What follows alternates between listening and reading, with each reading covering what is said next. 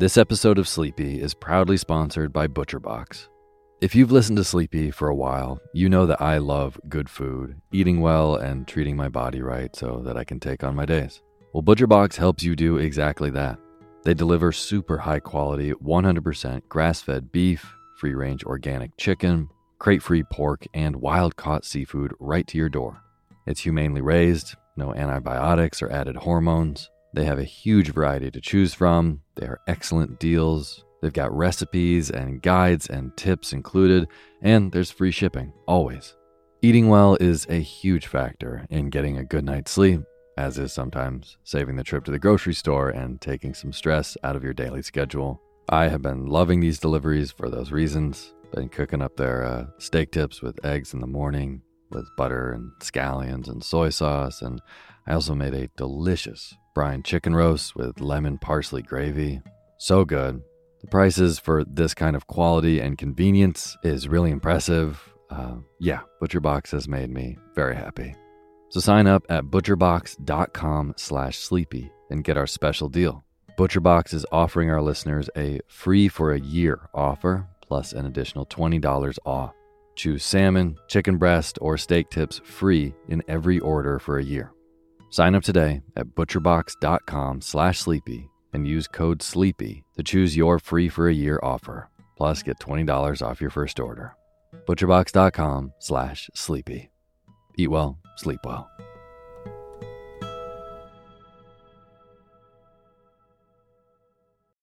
When you need mealtime inspiration, it's worth shopping Kroger, where you'll find over 30,000 mouth-watering choices that excite your inner foodie. And no matter what tasty choice you make, you'll enjoy our everyday low prices, plus extra ways to save, like digital coupons worth over $600 each week. You can also save up to $1 off per gallon at the pump with fuel points. More savings and more inspiring flavors make shopping Kroger worth it every time. Kroger, fresh for everyone. Fuel restrictions apply. Imagine unlocking a version of yourself that's unstoppable, where mental barriers no longer hold you back. Listen to Mentally Stronger with me, Amy Morin, therapist and international best-selling author, here to guide you on a journey to reaching your greatest potential. Every Monday, I bring you into conversations with some of the most fascinating minds. Experts, authors, entrepreneurs, athletes, and musicians. They don't just share stories. They reveal the mental strategies that propelled them to the top. But here's the real magic. At the end of each episode, I break down their wisdom into practical therapist-approved advice. In my solo episodes, I dive deep into the techniques that build mental strength. It's like having your own personal therapy session as you discover how to turn these insights into steps you can take right now. This podcast isn't just for those facing mental health challenges. It's for anyone who wants to push their limits, achieve peak performance, and truly thrive. Are you ready to unlock your full potential? Then it's time to become mentally stronger. Subscribe to Mentally Stronger with therapist Amy Morin, available wherever you love to listen to podcasts. Hey, my name's Otis Gray, and you're listening to Sleepy. A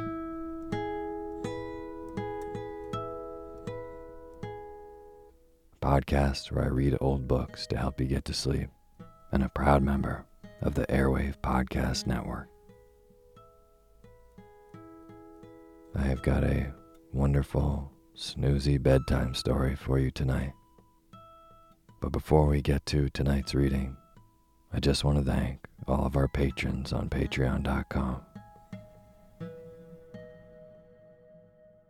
Carrie Pash, Beth Moore, Andrew Hughes, Julia Gingrich, Shara Clinton, Joe Hill, and Zoe Fisher. Thank you all so much for donating and being a part of making the Sleepy Podcast. And for anyone who hasn't listened to the show before, all of these wonderful names that I just read are brand new patrons on patreon.com, which is a site where you can go and support the Sleepy Podcast if it works for you. Even $1 a month goes a really long way, and at $5 a month you get access to extra poetry readings that I'll send you just for donating. Regardless of how much you donate, I'll read your name in the opening credits of the next show after you do. So, if the Sleepy Podcast has helped you get a better night's sleep and wake up more refreshed the next day, consider going to patreon.com/sleepyradio and donating even $1 a month. That's patreon.com/sleepyradio. Thank you. And as always, the music you're hearing is by my good friend James Lepkowski, and the cover art for Sleepy is by Gracie Kanan.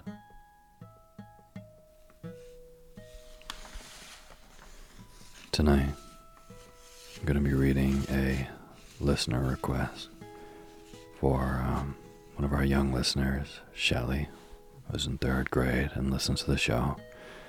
And she made a wonderful suggestion to read The Book of Dragons by Edith Nesbit. This is a wonderful story about a young king who releases a dragon into his kingdom by accident and tries to put him back into the magical book where he escaped from. It's a fantastic little story to fall asleep to, and I hope it helps you drift off into a deep, deep slumber. So thank you, Shelley, for this recommendation. And now is the time for you to fluff up your pillow just how you like it. Feel yourself melt into your bed. Get real comfortable. Close your eyes and let me read to you.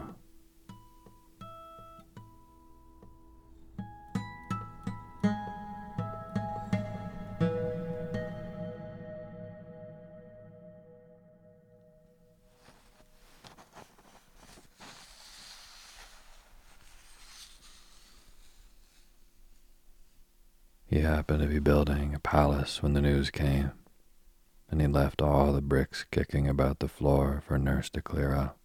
But then the news was rather remarkable news. You see, there was a knock at the front door, then voices talking downstairs, and Lionel thought it was the man come to see about the gas, which had not been allowed to be lighted since the day when Lionel made a swing by tying a skipping rope to the gas bracket. And then, quite suddenly, Nurse came in and said, "Master Lionel, dear, they've come to fetch you to go and be king." Then she made haste to change his smock and to wash his face and hands and brush his hair. And all the time she was doing it, Lionel kept wriggling and fidgeting and saying, "Oh, don't, Nurse," and "I'm sure my ears are quite clean," or "Never mind my hair, it's all right," and "That'll do." "You're going on as if you was going to be an eel instead of a king," said Nurse. The minute Nurse let go for a moment, Lionel bolted off without waiting for his clean handkerchief, and in the drawing room there were 2 very grave-looking gentlemen in red robes with fur, and gold cornets with velvet sticking up out of the middle like the cream in the very expensive jam tarts. They bowed low to Lionel, and the gravest one said, "Sire, your great-great-great-great-great-grandfather, the king of this country, is dead, and now you have got to come and be king." "Yes, please, sir," said Lionel. "When does it begin?"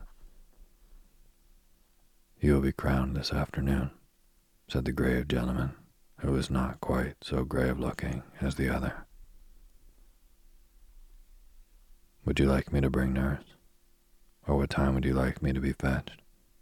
And hadn't I better put on my velvet suit with the lace collar?" said Lionel, who had often been out to tea.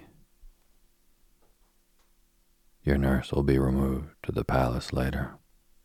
No, never mind about changing your suit. The royal robes will cover all that up."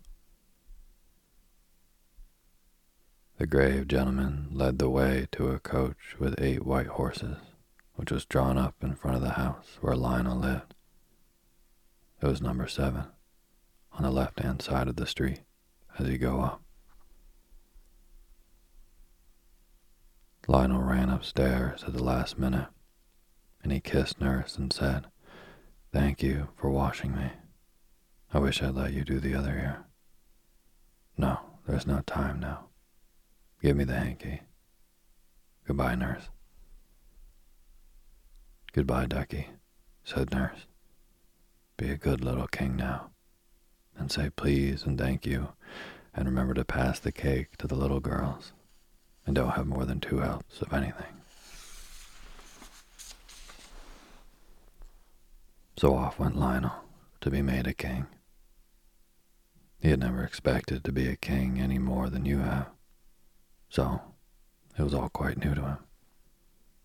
So new that he had never even thought of it. And as the coach went through the town, he had to bite his tongue to be quite sure it was real, because if his tongue was real, it showed he wasn't dreaming. Half an hour before, he had been building with bricks in the nursery, and now the streets were all fluttering with flags. Every window was crowded with people waving handkerchiefs and scattering flowers. There were scarlet soldiers everywhere along the pavements, and all the bells of the churches were ringing like mad, and like a great song to the music of their ringing he heard thousands of people shouting, "Long live Lionel! Long live our little king!" He was a little sorry at first that he had not put on his best clothes, but he soon forgot to think about that. If he had been a girl, he would very likely have bothered about it the whole time. As they went along, the grave gentlemen, who were the Chancellor and the Prime Minister, explained the things which Lionel did not understand. "I thought we were a republic," said Lionel. "I'm sure there hasn't been a king for some time." "Sire, your great-great-great-great-great-grandfather's death happened when my grandfather was a little boy," said the Prime Minister. "And since then, your loyal people have been saving up to buy you a crown. So much a week, according to people's means. 6 pence a week from those who have first-rate pocket money, down to a halfpenny a week from those who haven't so much. It's the rule that the crown must be paid for by the people. But hadn't my great, however much it is, grandfather a crown?" "Yes, but he sent it to be tinned over, for fear of vanity, and he had all the jewels taken out, and sold them to buy books. He was a strange man. A very good king he was, but he had his faults. He was fond of books. Almost with his last breath, he sent the crown to be tinned, and he never lived to pay the tinsmith bill." Here the Prime Minister wiped away a tear, and just then the carriage stopped, and Lionel was taken out of the carriage to be crowned. Being crowned is much more tiring work than you would suppose, and by the time it was over, and Lionel had worn the royal robes for an hour or two, and had his hand kissed by everybody whose business it was to do it, he was quite worn out, and was very glad to get into the palace nursery. Nurse was there, and tea was ready, seedy cake and plummy cake, and jam and hot buttered toast, and the prettiest china with red and gold and blue flowers on it, and real tea, and as many cups of it as he liked. After tea, Lionel said, "I think I should like a book. Will you get me one, Nurse?" "Bless the child," said Nurse. "You don't suppose you've lost the use of your legs with just being a king, do, and get your books yourself." So Lionel went down into the library. The Prime Minister and the Chancellor were there, and when Lionel came in, they bowed very low, and were beginning to ask Lionel most politely what on earth he was coming bothering for now, when Lionel cried out, "Oh, what a world full of books! Are they yours?" "They are yours, your Majesty," answered the Chancellor. "They were the property of the late king, your great. Yes, I know," Lionel interrupted. "Well, I shall read them all. I love to read. I am so glad I learned to read." "If I might venture to advise your Majesty," said the Prime Minister, "I should not read these books. Your great." "Yes," said Lionel quickly. "He was a very good king. Oh yes, really a very superior king in his way. But he was a little, well, strange." "Mad?" asked Lionel cheerfully. No. Both the gentlemen were sincerely shocked. "Not mad, but if I may express it so, he was, too clever by half, and I should not like a little king of mine to have anything to do with his books." Lionel looked puzzled.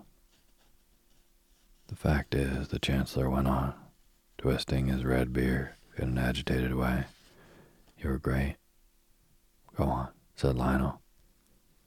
"Was called a wizard. But he wasn't." "Of course not. A most worthy king was your great. I see. But I wouldn't touch his books." "Just this one," cried Lionel, laying his hands on the cover of a great brown book that lay on the study table.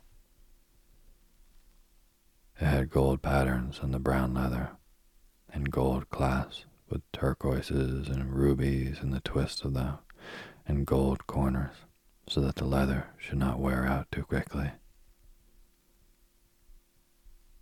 "I must look at this one," Lionel said, for on the back in big letters he read, "The Book of Beasts."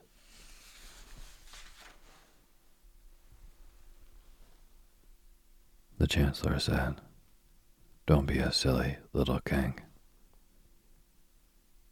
But Lionel had got the gold clasps undone, and he opened the first page, and there was a beautiful butterfly, all red and brown and yellow and blue, so beautifully painted that it looked as if it were alive. "There," said Lionel. "Isn't that lovely? Why?" But as he spoke, the beautiful butterfly fluttered its many-colored wings on the yellow old page of the book and flew up and out of the window. "Well," said the Prime Minister, as soon as he could speak, for the lump of wonder that had gotten into his throat and tried to choke him. "That's magic, that is." But before he had spoken, the king had turned the next page, and there was a shining bird, complete and beautiful in every blue feather of him. Under him was written, "Blue Bird of Paradise." And while the king gazed enchanted at the charming picture, the blue bird fluttered his wings on the yellow page and spread them and flew out of the book.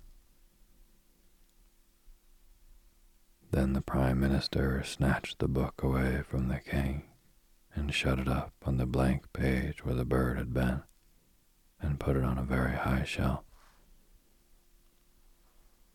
And the Chancellor gave the king a good shaking and said, "You're a naughty, disobedient little king," and was very angry indeed. "I don't see that I've done any harm," said Lionel. He hated being shaken, as all boys do. He would much rather have been slapped. No harm, said the Chancellor. Ah, but what do you know about it? That's the question. How do you know what might have been on the next page? A snake, or a worm, or a centipede, or a revolutionist, or something like that. Well, I'm sorry if I have vexed you, said Lionel. Come, let's kiss and be friends. So he kissed the Prime Minister, and they settled down for a nice, quiet game of noughts and crosses while the Chancellor went to add up his accounts. But when Lionel was in bed, he could not sleep for thinking of the book. And when the full moon was shining with all her might and light, he got up and crept down to the library and climbed up and got the Book of Beasts. He took it outside to the terrace, where the moonlight was as bright as day, and he opened up the book and saw the empty pages with butterfly and bluebird of paradise underneath. And then he turned the next page. There was some sort of red thing sitting under a palm tree, and under it was written, Dragon. The dragon did not move, and the king shut up the book rather quickly and went back to bed. But the next day he wanted another book, so he took the book out into the garden, and when he undid the clasp with the rubies and turquoises, the book opened all by itself at the picture with dragon underneath, and the sun shone full on the page. And then, quite suddenly, a great red dragon came out of the book and spread vast scarlet wings and flew away across the garden to the far hills, and Lionel was left with the empty page before him, for the page was quite empty, except for the green palm tree and the yellow desert and the little streaks of red where the paintbrush had gone outside the pencil outline of the red dragon. And then Lionel felt that he had indeed done it. He had not been king 24 hours, and already he had let loose a red dragon to worry his faithful subjects' lives out. And they had been saving up for so long to buy him a crown and everything. Lionel began to cry. The Chancellor and the Prime Minister and the nurse all came running to see what was the matter, and when they saw the book, they understood, and the Chancellor said, "You naughty little king, put him to bed, nurse, and let him think over what he's done." "Perhaps, my lord," said the Prime Minister, "we better first find out just exactly what he has done." Then Lionel, in floods of tears, said, "It's a red dragon, and it's gone flying to the hills, and I am so sorry, and, oh, do forgive me." But the Prime Minister and the Chancellor had other things to think of than forgiving Lionel. They hurried off to consult the police and see what could be done. Everyone did what they could. They sat on committees and stood on guard and lay in wait for the dragon. But he stayed up in the hills, and there was nothing more to be done. The faithful nurse, meanwhile, did not neglect her duty. Perhaps she did more than anyone else, for she slapped the king and put him to bed without his tea. And when it got dark, she would not give him a candle to read by. "You are a naughty little king," she said, "and nobody will love you." Next day, the dragon was still quiet, though the more poetic of Lionel's subjects could see the redness of the dragon shining through the green trees quite plainly. So Lionel put on his own crown and sat on his throne and said he wanted to make some laws. And I need hardly say that though the Prime Minister and the Chancellor and the nurse might have their very poorest opinion of Lionel's private judgment, and might even slap him and send him to bed, the minute he got his throne and set his crown on his head, he became infallible, which means that everything he said was right, and that he couldn't possibly make a mistake. So when he said, "There is to be a law forbidding people to open books in schools or elsewhere," he had the support of at least half of his subjects, and the other half, the grown-up half, pretended to think he was quite right. Then he made a law that everyone should always have enough to eat, and this pleased everyone, except the ones who had always had too much. And when several other nice new laws were made and written down, he went home and made mud houses and was very happy. And he said to his nurse, "People will love me now. I made such a lot of pretty new laws for them." But nurse said, "Don't count your chickens, my dear. You haven't seen the last of that dragon yet." Now the next day was Saturday, and in the afternoon the dragon suddenly swooped down upon the common in all his hideous redness and carried off the soccer players, umpires, goalposts, ball, and all. Then the people were very angry indeed, and they said, "We might as well be a republic, after saving up all those years to get his crown and everything." And wise people shook their heads and foretold a decline in the national love of sport. And indeed, soccer was not at all popular for some time afterward. Lionel did his best to be a good king during the week, and the people were beginning to forgive him for letting the dragon out of the book. After all, they said, soccer is a dangerous game. Perhaps it is wise to discourage it.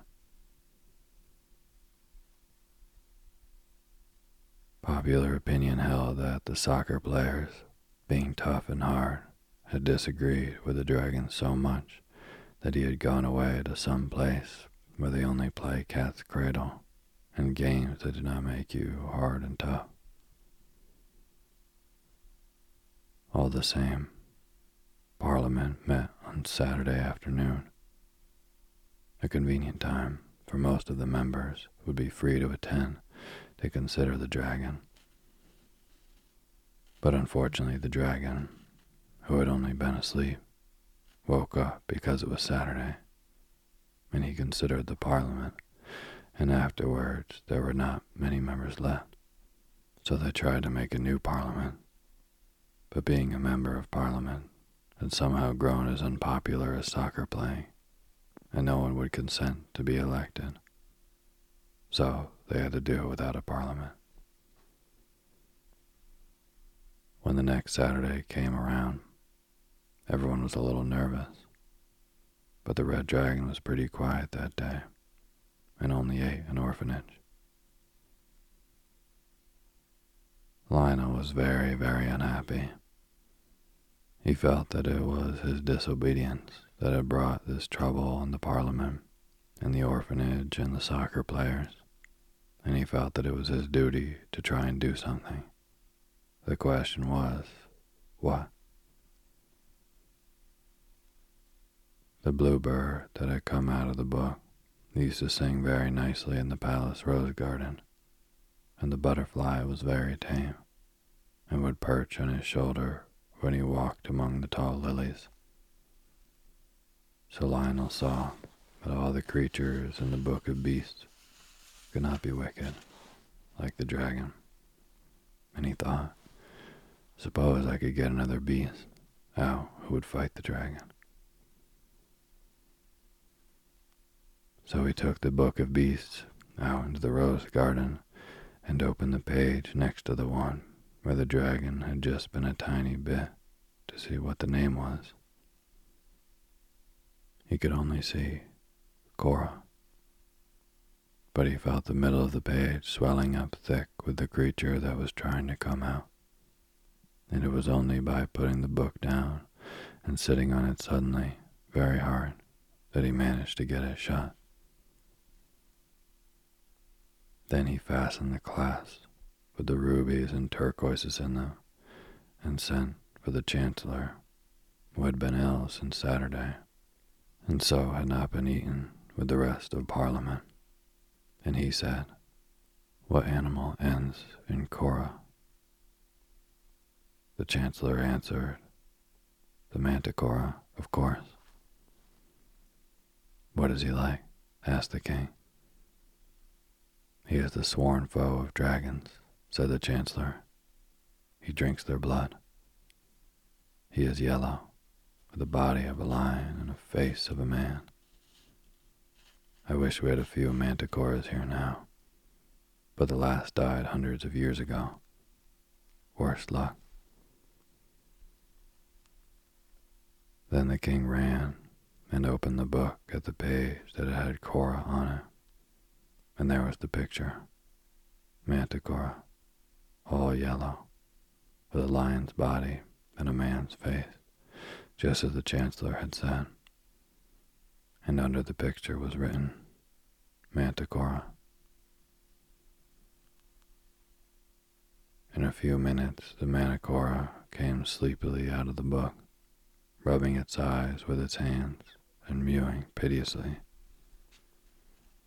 It seemed very stupid, and when Lionel gave it a push and said, "Go along and fight the dragon, do," it put its tail between its legs and fairly ran away. It went and hid behind the town hall, and at night, when the people were asleep, it went around and ate all the pussy cats in the town, and then it mewed more than ever.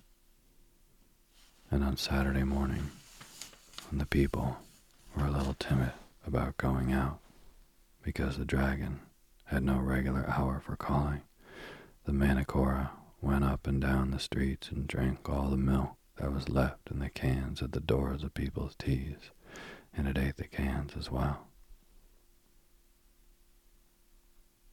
And just when it had finished, the very last little halfpenny worth, which was short measure, because the milkman's nerves were quite upset, the red dragon came down the street looking for the Manticora.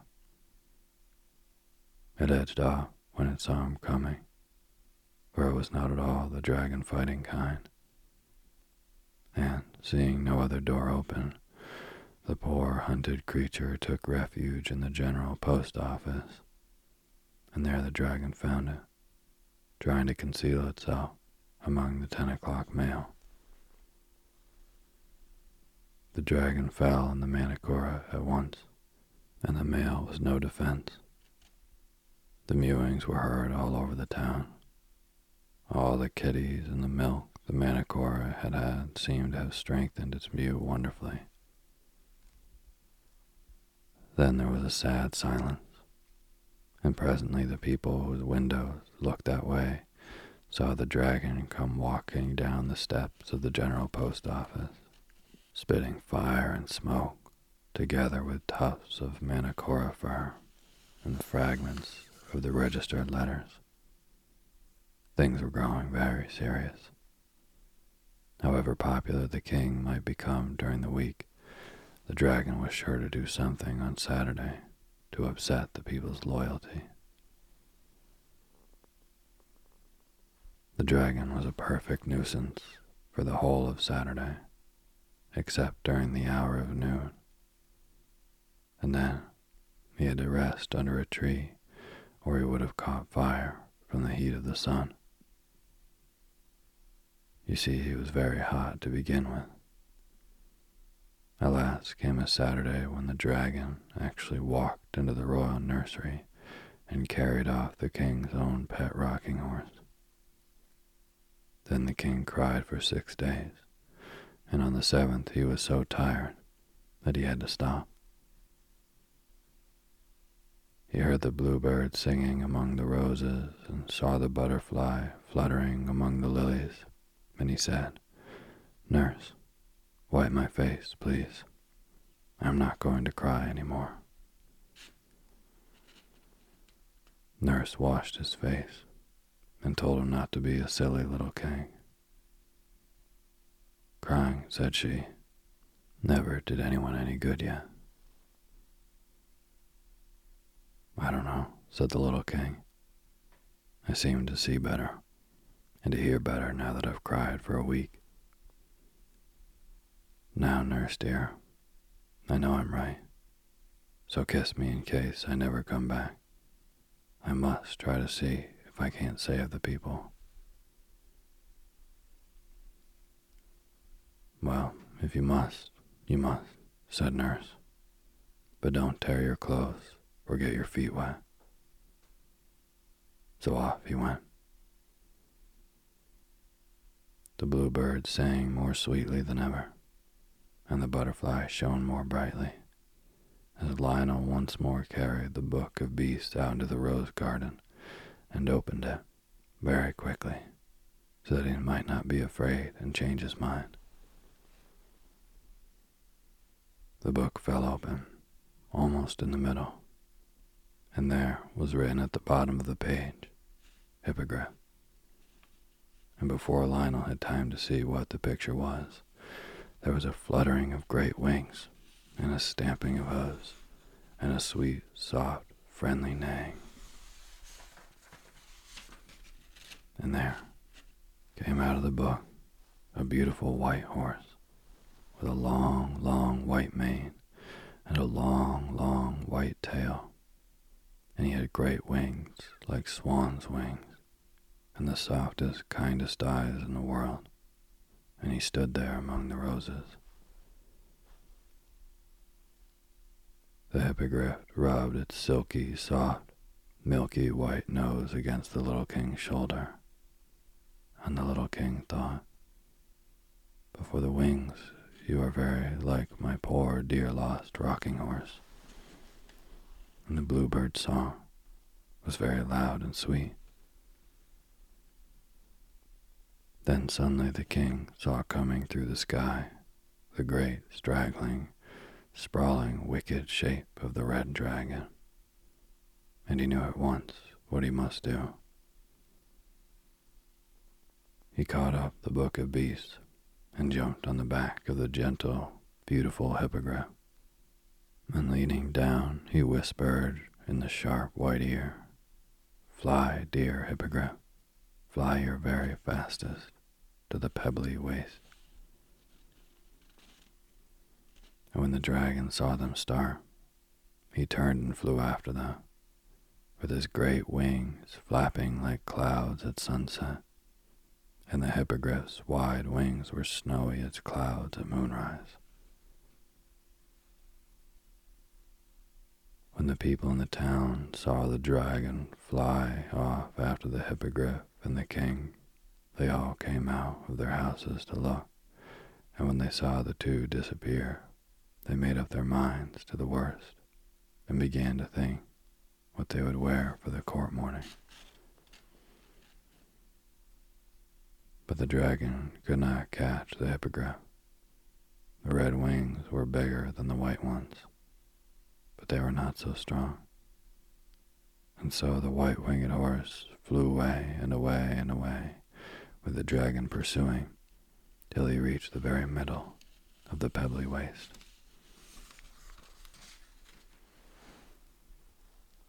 Now the pebbly waste is just like the parts of the seaside where there is no sand.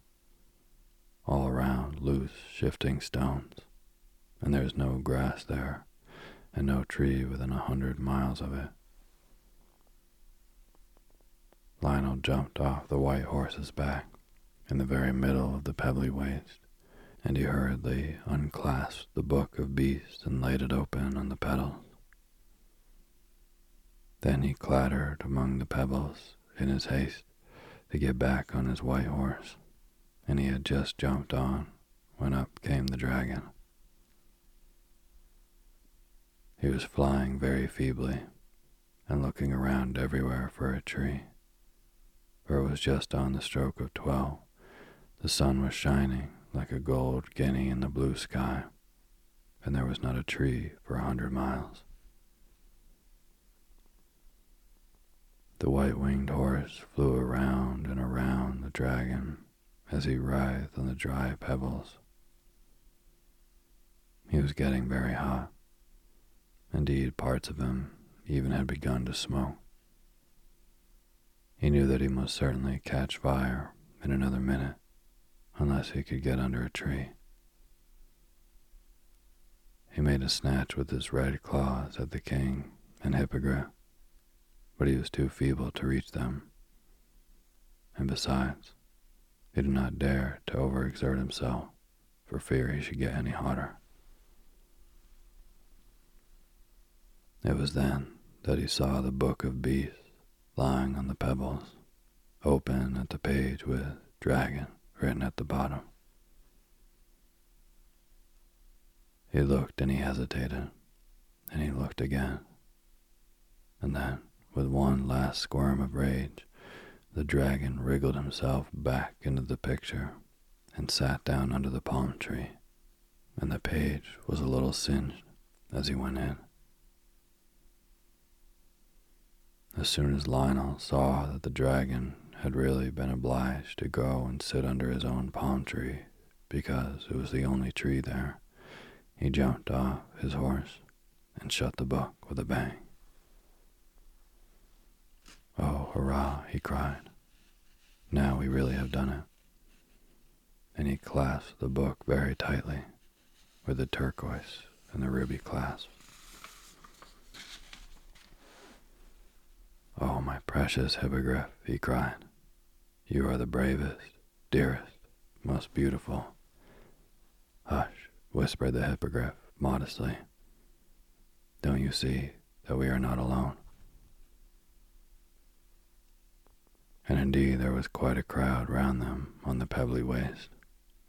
The Prime Minister and the Parliament, and the soccer players and the orphanage, and the Manticora and the rocking horse, and indeed everyone who had been eaten by the dragon.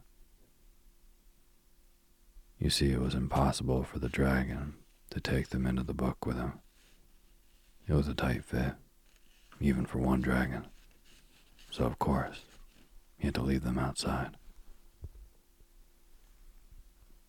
They all got home, somehow, and all lived happy ever after. And when the king asked the Manticora where he would like to live, he begged to be allowed to go back into the book. "I do not care for public life," he said. Of course he knew his way onto his own page, but there was no danger of his opening the book at the wrong page and letting out a dragon or anything. So he got back into his picture and has never come out since. That is why you will never see a Manticora as long as you live, except in a picture book. And of course he left the kitties outside, because there was no room for them in the book, and the milk cans too. Then the rocking horse begged to be allowed to go and live on the Hippogriff's page of the book. "I should like," he said, "to live somewhere where dragons can't get at me." So the beautiful white-winged Hippogriff showed him the way in, and there he stayed till the king had him taken out for his great-great-great-great-grandchildren to play with. As for the Hippogriff, he accepted the position of the king's own rocking horse, a situation left vacant by the retirement of the wooden one. And the bluebird and the butterfly sing and flutter among the lilies and the roses of the palace garden to this very day.